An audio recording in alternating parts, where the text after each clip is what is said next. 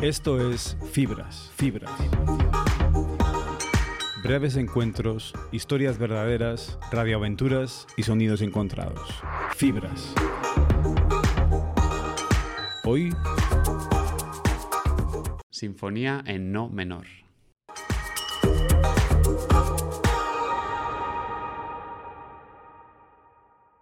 En el auditorio Cursal, a punto de comenzar el concierto, mientras el patio de butacas se llena y los músicos se concentran, una viola y un violín comienzan a sonar.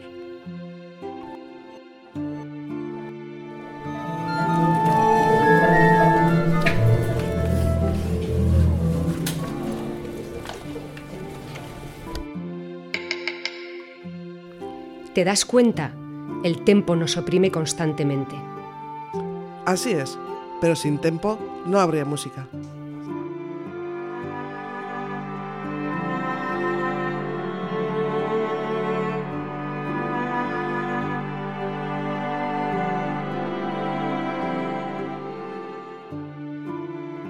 Yo creo que sí. No hace falta contar para sonar. O sea, que el memo ese de la batuta nos domina por puro placer. O eso cree, pero no se da cuenta de que nosotros tenemos el control. Yo te diría que no, porque si te sales del pentagrama, estás muerto.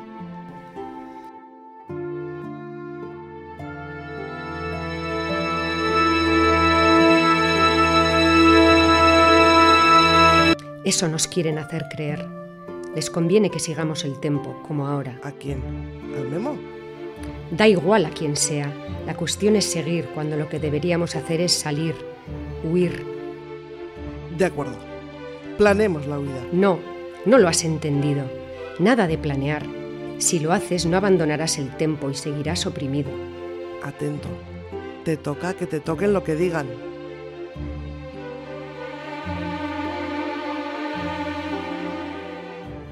Y a ti dejar de sonar.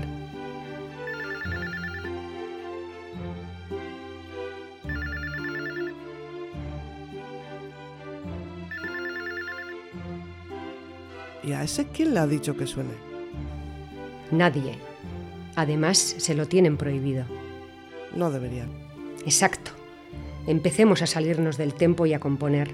La sinfonía en no menor. La sinfonía en D mayor. En sol sostenido. En Da bemol. En B menor. Recordemos el epitafio de Sícilo, la composición musical más antigua, sin tempo conocido. Mientras vivas, brilla. No te aflijas en absoluto. La vida dura poco y el tiempo exige su tributo.